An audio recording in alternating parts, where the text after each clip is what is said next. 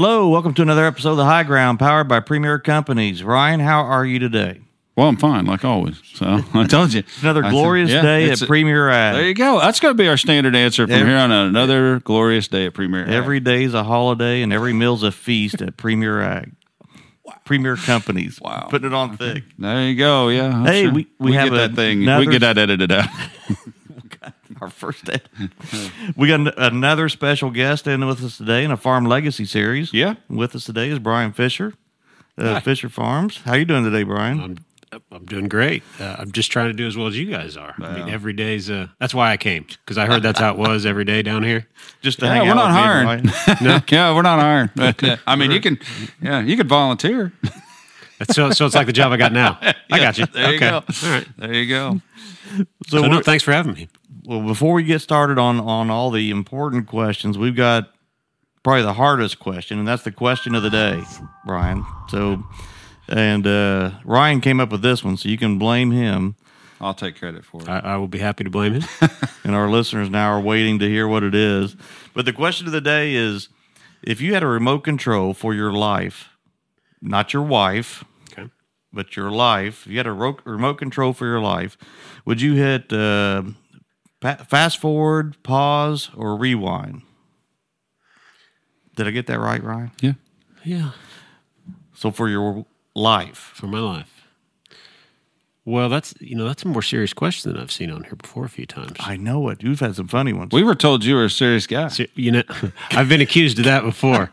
That sounds like my kids, Dad. You're just too serious, Dad. You can do wife if you want to, but Ryan and I will stick with life. No, I don't have it. That does remind me one time though. I was my wife and I were at a party, and it was like one of those. They have questions, and couples are supposed to ask each other, how well do you know each other? Something like that, right? And one of the questions was, I asked my wife, I had to ask her, how'd that go? How would your second husband be different oh my than me? Gosh. And without even thinking, she said he'd be a mute. I mean, without even thinking. And I thought, I think she thinks I talk too much. Right? Just maybe. So, but for today's question, I think pause. It's interesting because when I was thinking about it here, when I was talking about that, I think in my life most of the time, I probably subconsciously, you're thinking fast forward, right? There's something in your life that you're like, I'll be glad when this is over. I'll be glad when this is over. I'll be glad when this is over. Except that when you really think about it, then it's always over. It's always over. It's always over. Right? And my wife and I'll be glad when the kids are out of school and this and that. But I think pause. Would I have the same knowledge that I have today if I was going to rewind? Like if I went back 20 years, do I have today's knowledge? Nope, you lose all that. See, then no way. No way would I rewind. I like where I'm at. I'm not, I'm still in pretty, good health, still young enough to do what I want to do. But some of those lessons you learn in life in your 20s and your 30s, they're hard. They are. I don't want to do that again. They are. So I think I'd pause. Ryan? I am the same. I like where I am. We're our kids are doing well and health is good, and I feel like you. I'm still young enough. I feel pretty good, and so yeah, pretty happy. And if I had to lose what I know today by rewinding, I certainly wouldn't do that. And occasionally when my knee hurts or something, I don't want to fast forward either. I'm not looking forward to that either. So I'm a pause. Sal? Now you've already fast forwarded on beyond where we are, so I don't know. I'm anxious to hear what your age group says. My age group. Oh my gosh! You're going to have to edit this, Ryan. You'll have to rewind to get back where we are, so you can use that if you want. Ooh boy! But I tell you what, I will use rewind, and I am in a great spot now too. But just had a lot of fun getting here today, and it's no different when you get to be my age, Ryan. You'll miss a lot of folks, right? But no, just had a lot of just wonderful life growing up. A lot of hard lessons. You're right. I don't like those again. I remember I got really smart when I hit my teenage years. Genius. And I couldn't believe how little my dad knew. And then after I got to about 28, 29, 20, he just kept getting, my dad kept He getting learned a lot, smart. didn't he? He kept getting smarter and smarter and smarter. He learned a lot. Yeah, I think I'd hit rewind on a few spots. It was just so much fun. There you go. All right. All right. Well, we're doing the Farm Legacy Series, Bryan, and you are here because we want to shine a light on our customers, want to shine a light on our members, and have positive advocates for agriculture. And obviously, we've geared this thing to not only our customers and our members, but also our non-farming communities as well. So, and we all have neighbors, and most farmers in today's world, with less than 1% of the population being farmers, most of your neighbors aren't farmers. So we want to talk about your operation, obviously, and just give a little better perspective on what you do as a farmer. I think probably all farmers wear that badge with pride, and this is our opportunity to talk about it a little bit. So, Fischers, what year did your farm start, and who started it? My grandfather and grandmother bought the farm in 1933, middle of the Depression. Wow.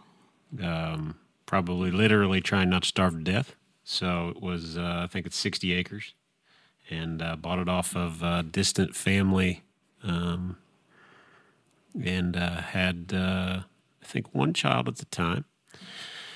And then they started Fischer Seeds in 1938. That was kind of the time for that. Beck's, I think, started about the same time. Pioneer, all those companies were starting about that time. That's when we were learning how to make seed corn, right?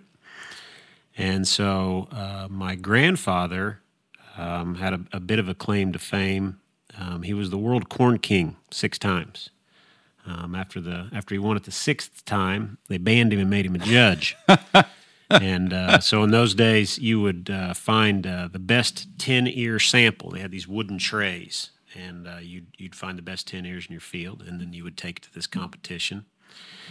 And my dad will tell the story that when he was a kid, the dining room table, the end tables, anything in the house that could hold something had ears of corn all over it, because that's just what they did. And so of an evening, my grandfather would walk the fields just trying to find those 10 ears. And the reason they made him a judge was he actually found somebody that was cheating. One year he could tell by the eye. So that was kind of his thing.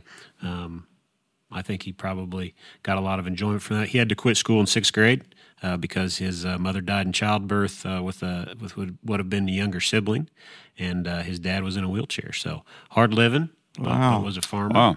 Wow. My grandmother was probably the more progressive business type.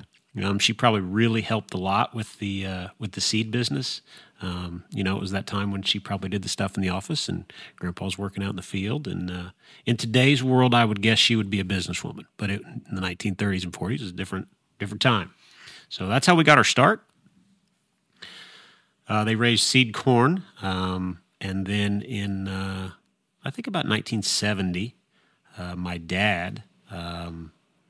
I tell the story when people are taking tours up there that it used to be a milking barn, and that's where we clean some soybeans now. And somehow Dad wanted to convince Grandpa that we had a corn house, but he wanted to convince him that we needed to clean soybeans too. And I can't imagine how that conversation would have went, that we didn't need the cows, that we need to clean soybeans. My grandfather died when I was 6, but I didn't know him well, but I did realize that he was not much for negotiation, even at a young age.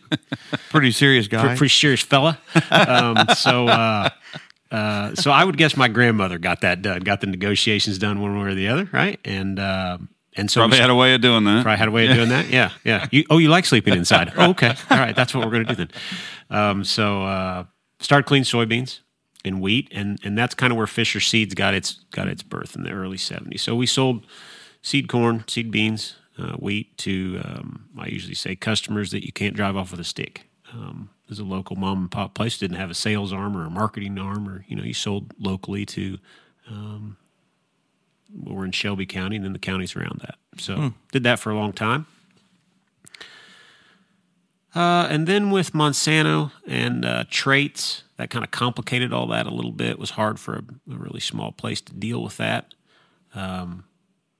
We had farm was growing a little bit, still selling some seed, It's kind of the mid-'90s.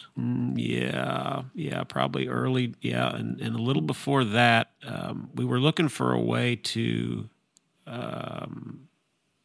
a little more cash flow, and we didn't have enough seed sales to fill all our acres. So somebody had asked my dad. They said, "What do you think about raising some food grade corn?" And at the time, it was there was a place that was going to make corn chips, and they wanted a little bit different kind of corn. Which corn chips probably in the late '80s not quite as popular as they are today. And they said if you could raise this corn, always looking for some way to value add, something to do more. So we started raising yellow corn, and we would send it to a place that would make corn chips out of it. Then a few years later, somebody said, "You want to raise some white corn? What have you ever heard about white corn?" I remember Dad telling a story. He says, "Well, I've heard that it won't yield, it won't stand, and it won't dry." And they said, "Well, you want to try some?" And he's like, "Yeah, sounds like a good idea." Yeah, why not? Why not? So we'll try that, right? So then we started raising white corn, and so started raising food grade corn in the '80s and '90s. This time, the seed was kind of obvious that wasn't going to be our main focus of raising seed corn. So there's kind of three parts to our company now. I always kind of put my hands together, my fingers together, and I say they're separate like your fingers, but they're together like my hands are folded now. The one is we farm, and when you drive around the Midwest, I hired a few people yesterday, and they're not from a farming background at all. So they have no idea what we do, but they want to get into ag. And they're like, "So, we're talking about the business." And I said, "Well, when you drive through the Midwest and you see field after field after field after field after field of corn," I said, "A lot of that's going to an ethanol plant or to feed an animal." I said, "None of our corn goes for that. So it's all food grade corn. It's going to end up on your plate, but it's not sweet corn. It's the corn they make corn chips, tortillas, cereal, bourbon, grits, meal, stuff like that." And we raise white corn, raise yellow corn. We have non-GMO, we have GMO. So there's a lot of that. So that's what we raise on our farms, corn. And then the soybeans are either seed beans or food-grade soybeans. The food-grade soybeans are non-GMO, and we'll end up exporting those to Japan for mostly tofu, but some soy sauce as well. And so that's kind of what our farms are. Then the food-grade side is we have a soybean tower and a corn tower where we run this corn. If when a farmer harvests corn, it's got chipped and broken kernels, it's got cobs, it's got leaves, it's got an occasional mud ball, it's got a bolt in it, it's got a piece of glass. Stuff ends up in there, And so we run it through machines that takes all that out, but then you can sell it to somebody that's going to put it in a pot and make it into corn chips or cereal or whatnot. And then we have a soybean tower that pretty much does the same thing, runs it through these machinery to do that, and then we'll package it up.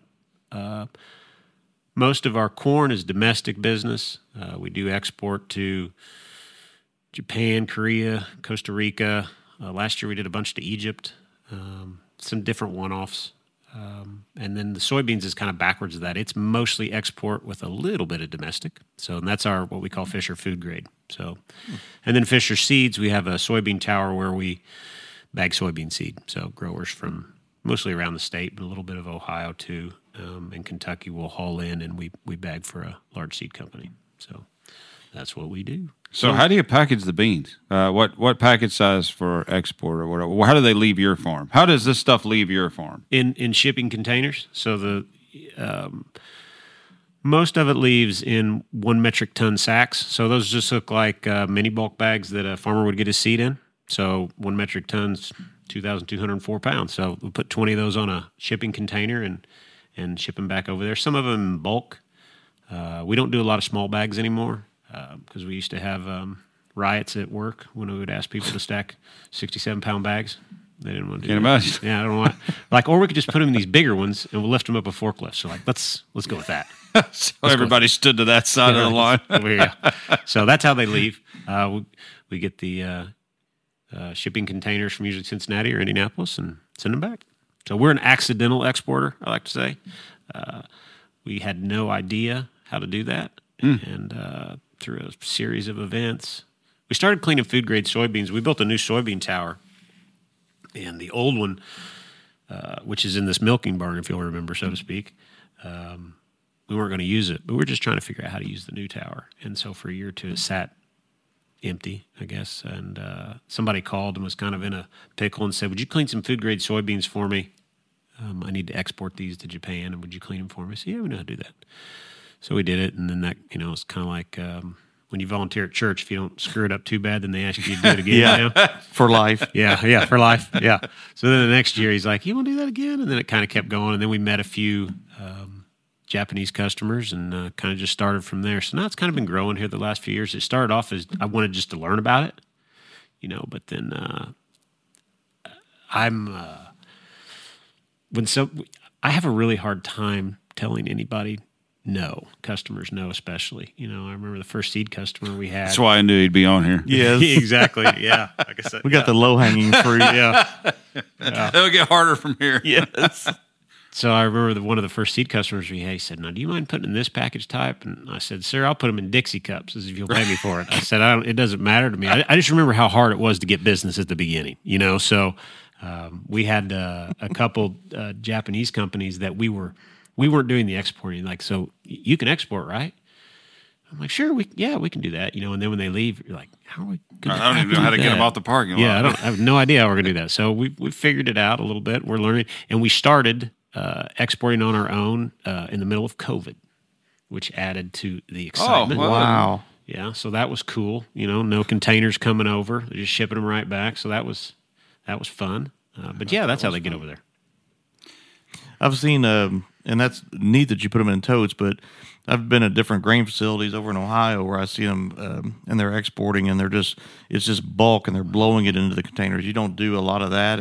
It's some of it, but mostly not. Okay. No. And then most of the ones we put in bulk will actually have a liner in the container. It looks like a great big bulk bag that's the entire size of the container. So we'll do that. But most of the customers that we have want them in sacks. Brian, is it? I never. We think about when you go through the processing part, you would think you would take that somewhere else to do the processing, but you made the investment locally to do it right there. Is that that's pretty unique, isn't it? I wouldn't think that a lot of folks would be where it would come right from the farm. They'd usually take it somewhere, and then it would be cleaned and exported from there. It was a natural fit after cleaning seed. So when we were a seed business, the process that you put seed corn through is very similar process as cleaning grain. So that's why it was a fit for us. Sense. So that's how we got at the time. When you're trying to get started, when you're cleaning seed and you're not doing a lot, you're cleaning corn seed. We'd maybe clean it 3 or 4 months a year, right? So you're like, be nice to do something the other 8 months a year too, right? And so that's how we started cleaning food grade corn. We thought we actually ran it through the seed corn tower originally, and we cleaned corn through there, and that's kind of how we got our start. So it's the same process, and it's the same process on the soybeans. Really, I mean, obviously you're not treating the ones that you're sending off for food, but other than that, it's the same process. The only thing that's different. Food grade soybeans and corn, you're going to have destoners, so that they're taking little rocks out, which is remarkable how many are in a bin. You just wouldn't think it, but they are. And then magnets. And then there's metal detectors in some of them. So that's kind of the newest thing we've got, where we're running through metal detectors to get, aluminum and stuff that won't stick to a magnet. So Neat. Yeah. So seed, you're in the seed business, but somebody might be wondering, like myself, what's the difference between food grade seed stock and commercial feed grade? So a soybean is growing out in the field. We grow an endless bean out in the field, and that gets sold for biodiesel or hog feed or whatever. Where does your seed stock come from? We buy that from Monsanto or Bayer or whoever. So is that a different seed that goes to food grade? For food grade, I'll start with corn. If you drive down the road, you can't tell the difference between food grade corn and corn that's going to go to Poet. Okay, you can't tell the difference. If you put it in your hand, if you had a trained eye, you might be able to tell the difference. It usually has a higher test weight, called hard endosperm corn. It just works better for that. You can make food products out of the other corn. It just doesn't work as well, and their yield isn't as high. So they won't get as many corn chips, or they won't get as much cereal. So the yield's not quite as well. But so we raise special hybrids that most of the seed companies sell, and then soybeans. the food grade soybeans are all non-GMO, so that's the big difference there. Okay. That's the stumbling block to get most growers right there. As you know, we're going back to pre-Roundup days and raising non-GMO beans. Yep. Okay. Change gears a minute. Other family members in the operation. Yeah. I can imagine that as it's expanded since 1933, that it's got more family members. So who all's involved and what are their responsibilities? Well, my dad still works. He has slowed down. He probably only works 60 hours a week instead of 80 now.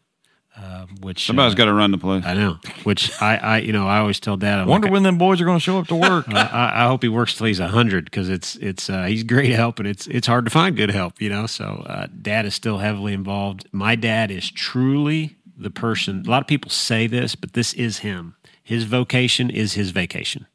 He loves what he does. What a blessing. Yeah, he loves it, and I know this summer he said we were talking about vacation, and he actually was talking to one of our employees, and he said, why would he mind going on vacation when he can do this every day? And he was serious when he was saying it. He loves it. And I love my job, but he takes it to another level. So he loves it. He's great help, and he's been there the whole time. And is the driving force behind our company. He's done a great job building it. So then my brother works there. He's a couple years younger than me. Brad, for the most part, handles the food grade corn side, and then I handle the seed beans and the food grade soybean side. And then my sister just started working there. My wife always says that however long I say something is, it's been twice that long. So I guess she's been I'm thinking she's worked there a year and a half, so it's probably been 3 years. Okay. Or 5. or 5 or something like that. So she worked in the hospital industry for 25 years, and then we were needing some help, and she was looking for a change, so she works there now. She handles, I guess I didn't talk about that. We bought a facility in Rush County. We needed to load rail cars, and we have never done that before, didn't know anything about the railroad, so we bought a railroad site, and we're loading rail cars and sending food-grade corn to different customers that want it by rail. And so she loads the cars, she handles all of that. So she's our railroad tycoon. Nice. Yeah. Nice. Okay, good. That's it for family? That's it for family. Let's see. Yeah, that's it. Okay. How many employees total? 35, somewhere in there. Okay. So, yeah, I don't know. Are they limited to the seed production or the actual processing piece, or do you have hired hands on the farm as well? Sure. I mean, they're all. And do they switch jobs? Do you hire somebody and tell them that the fine print's where your job description is? Is that what you do? What I normally say is, the great part about working here is there's a lot of variety. Yeah. And one of the bad things about working here is there's a lot of variety. There are people that are, these people are usually more on the farm. These people are usually more in the soybean tower. But then, it's a farm. Right. There's different things to do every day. And so that's been really good for people that like variety. But I handle a lot of the hiring, and I really try to talk about that. And I think I've learned a lot of lessons on that. I didn't do that right at the beginning. I like variety, but some people don't. Oh, that's true. Yeah. When you show That up is every true. day and you don't know what you're doing, or you got, so I've probably lost an employer or two because I put them in a spot that I shouldn't have, where they needed a little more routine. So now with the soybean towers and the corn tower, that work is a little more routine. So we'll try to fit people where's best for them. But That's good counsel for us too, because we like to, we may be barking up the wrong tree because we the same way. We're like, oh, we got lots of variety here, and there are those that would rather have it kind of a more predictable day at work. I think so. Yeah. That's been a lesson I've learned in the last 6 months. I used to switch people around back in the soybean tower on different jobs. You can do this for the morning, or we'll switch every 2 hours, because I didn't like doing the same thing. And now I've completely went 180 on that. Now we're sticking people more in the same, and they seem happier, and mistakes are less. So I think maybe there's a fine line between variety and predictability. Yeah, you had the names on a whiteboard at one time. I was in your office, and everybody's kind of areas of responsibility for the next 30 days, and had them so it was a whiteboard, so you could move, people could move around. So Yep, that was pretty neat. that same whiteboard's still there. Is that right? Nice. So you've already told us how much you've changed and diversified and moved. So what's your operation look like in 5 years? Whew. Well, Harold here, he's a strategy guy. I always feel like I'm bad at that. I always feel like I'm trying to get through the next 5 minutes. I agree. I'm like, man, I don't know. If you say tactician, it sounds better. Is that better? Just I need a better word. I always feel like, well, I'm putting out today's fires, and tomorrow we'll put out tomorrow's fires. Yeah.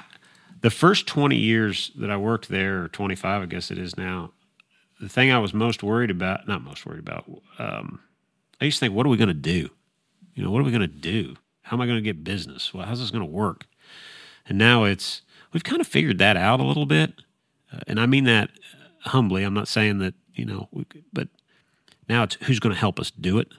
So I think we have a tremendous opportunity to grow over the next 5 years if we can figure out how to hire people effectively to help us do that. And that's been a lot better the last 2 or 3 months. But as you guys probably know, the last 3 or 4 years, that's been kind of tough. Yeah. That's been kind of tough. So we've tried to change several things, and I think some of them are working. Tremendous opportunity to grow for all the terrible stuff you hear on the news. It's still the greatest country in the world with a whole lot of opportunity to have a really successful business. If you work hard and take the opportunities when they come around, whether it's a railroad spur, a rail spur, or whatever it is, you've got to be willing to see the need and take advantage of it. Yeah. Take the risk. And I think most of the things we've done that have been the most rewarding were the scariest to do. You had to take a risk, and you weren't exactly sure if it was going to work out, but it usually does if you keep grinding.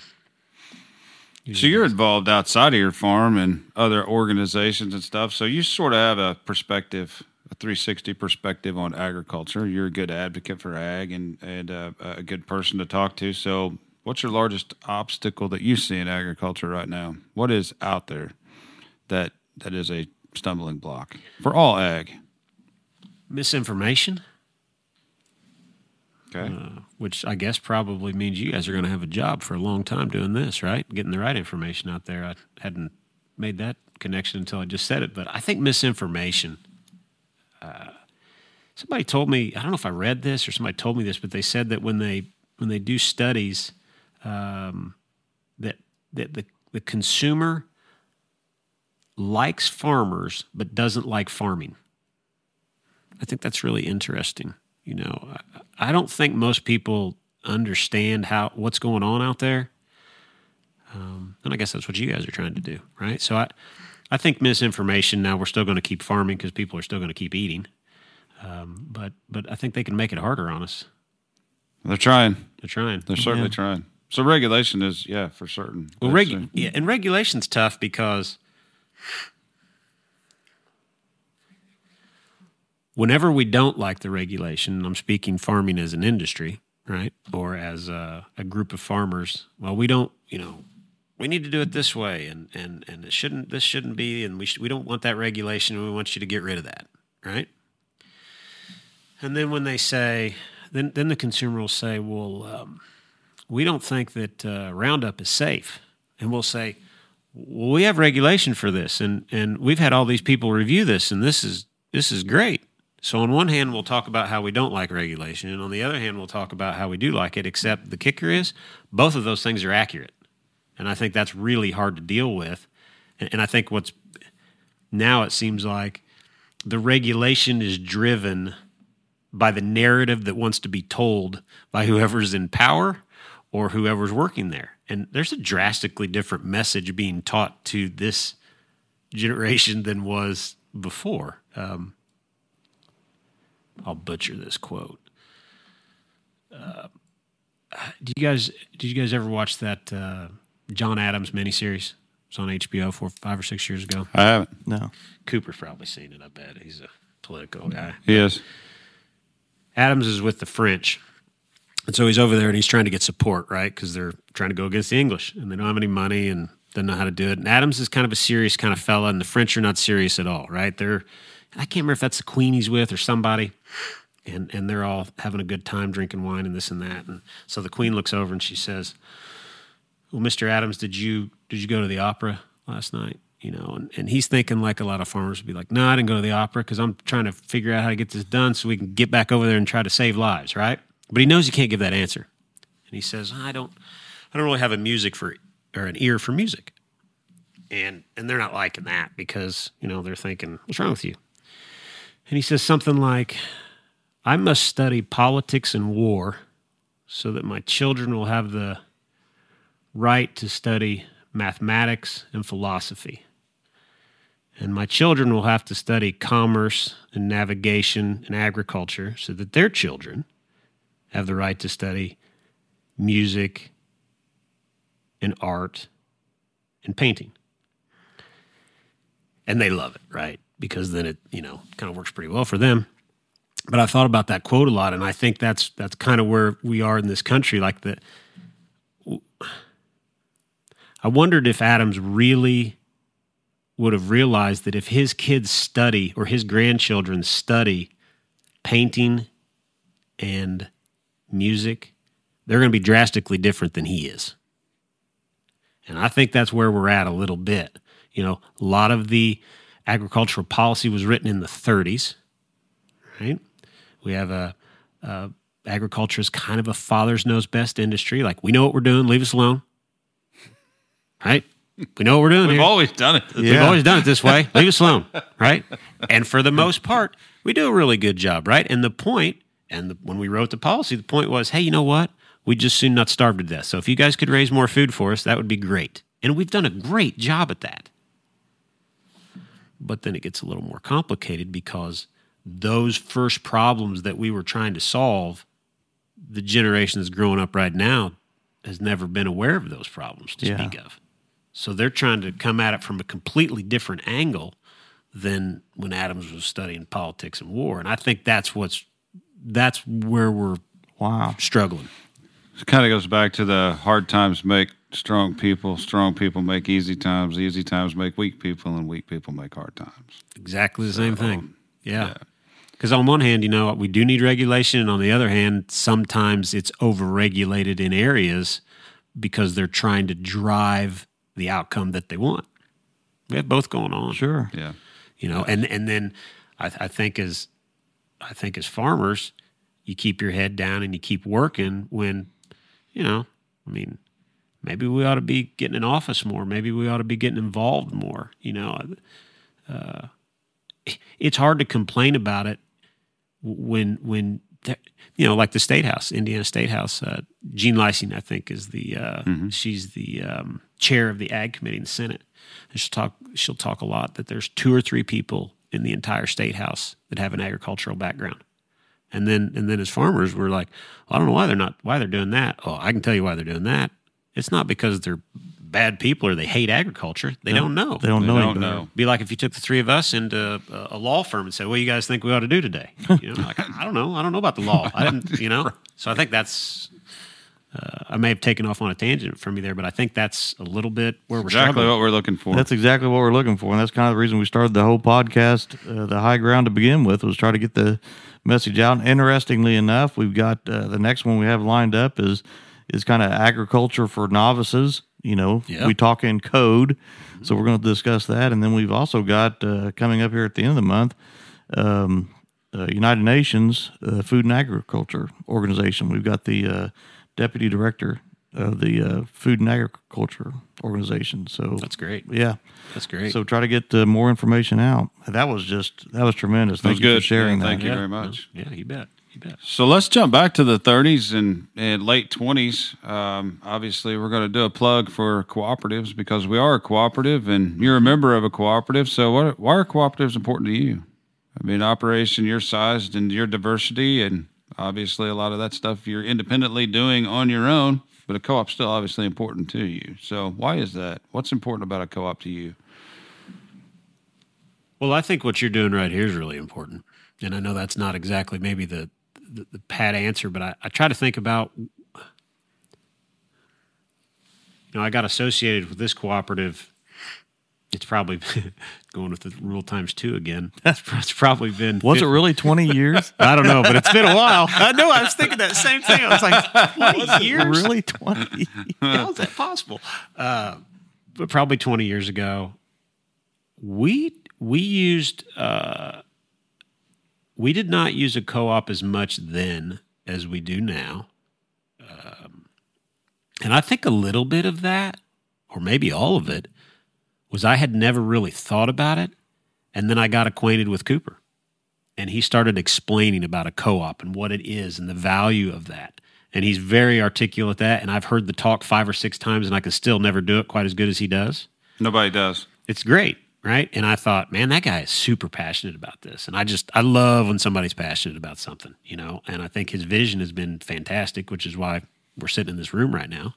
And so for me, a co-op's important. I think a farmer-led, farmer-owned company. I mean, we just talked about, hey, farmers, you need to give your opinion, right? You need to go to the state house. Well, in the boardroom, there's full of farmers in there, right? And they're running the company. Absolutely. And that's great. I think that's what's fantastic about the co-op. What's fantastic about this co-op is, I can buy Roundup from any co-op I want, and I can buy fertilizer from any co-op I want. But I think if we really believe that these problems we're talking about of advocacy and misinformation and talking to the consumer and yes, yes, our industry is, father knows best, but I think we've showed we're willing to try to improve, then what we're doing right here, this I think differentiates Premier Ag, because now you're showing value. I don't know how you put that on the bottom line, but it's real. It's real that we're advocating and we're explaining what we do. So many other industries do a great job of that. And I think agriculture inherently could even be the best at that, because how many times, I think you and I were talking about that, Ryan, about there's some guys on YouTube that they just videotape what they're doing on the farm, and it's incredibly successful. I mean, people want to know what we're doing.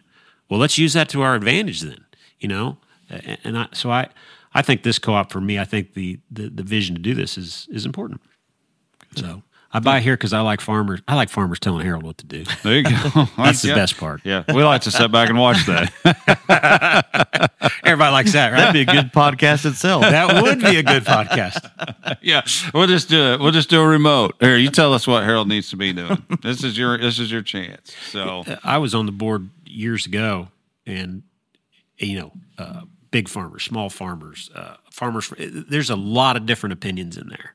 And there are days when it's stressful, and I assume it's still the same way, days when everybody doesn't agree, but that's when the best comes out, right? I think a big group of farmers, for the most part, if they can take their farmer hat off for a little bit and put their co-op hat on, bring their ideas, bring their passions, I think you get really good stuff.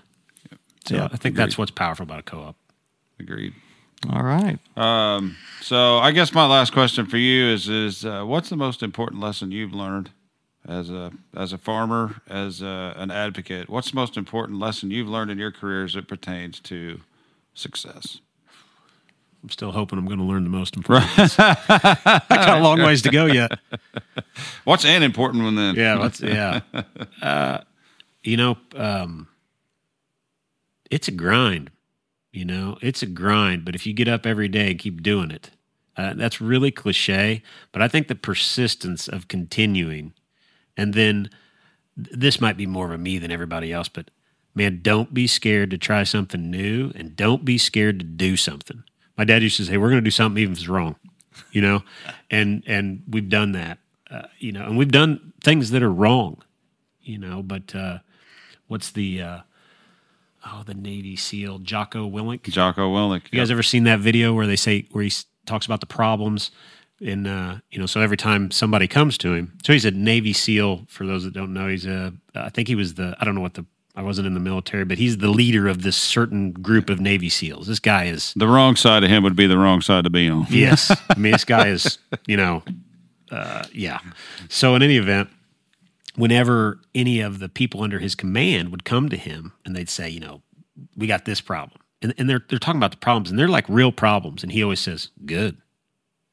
And they come to good. This keeps going on. So finally, a little later in the video, this one young fellow comes to me. He's like, listen, I know what you're going to say, but we have this real problem. And he goes, what do you think I'm going to say? He says, you're going to say good.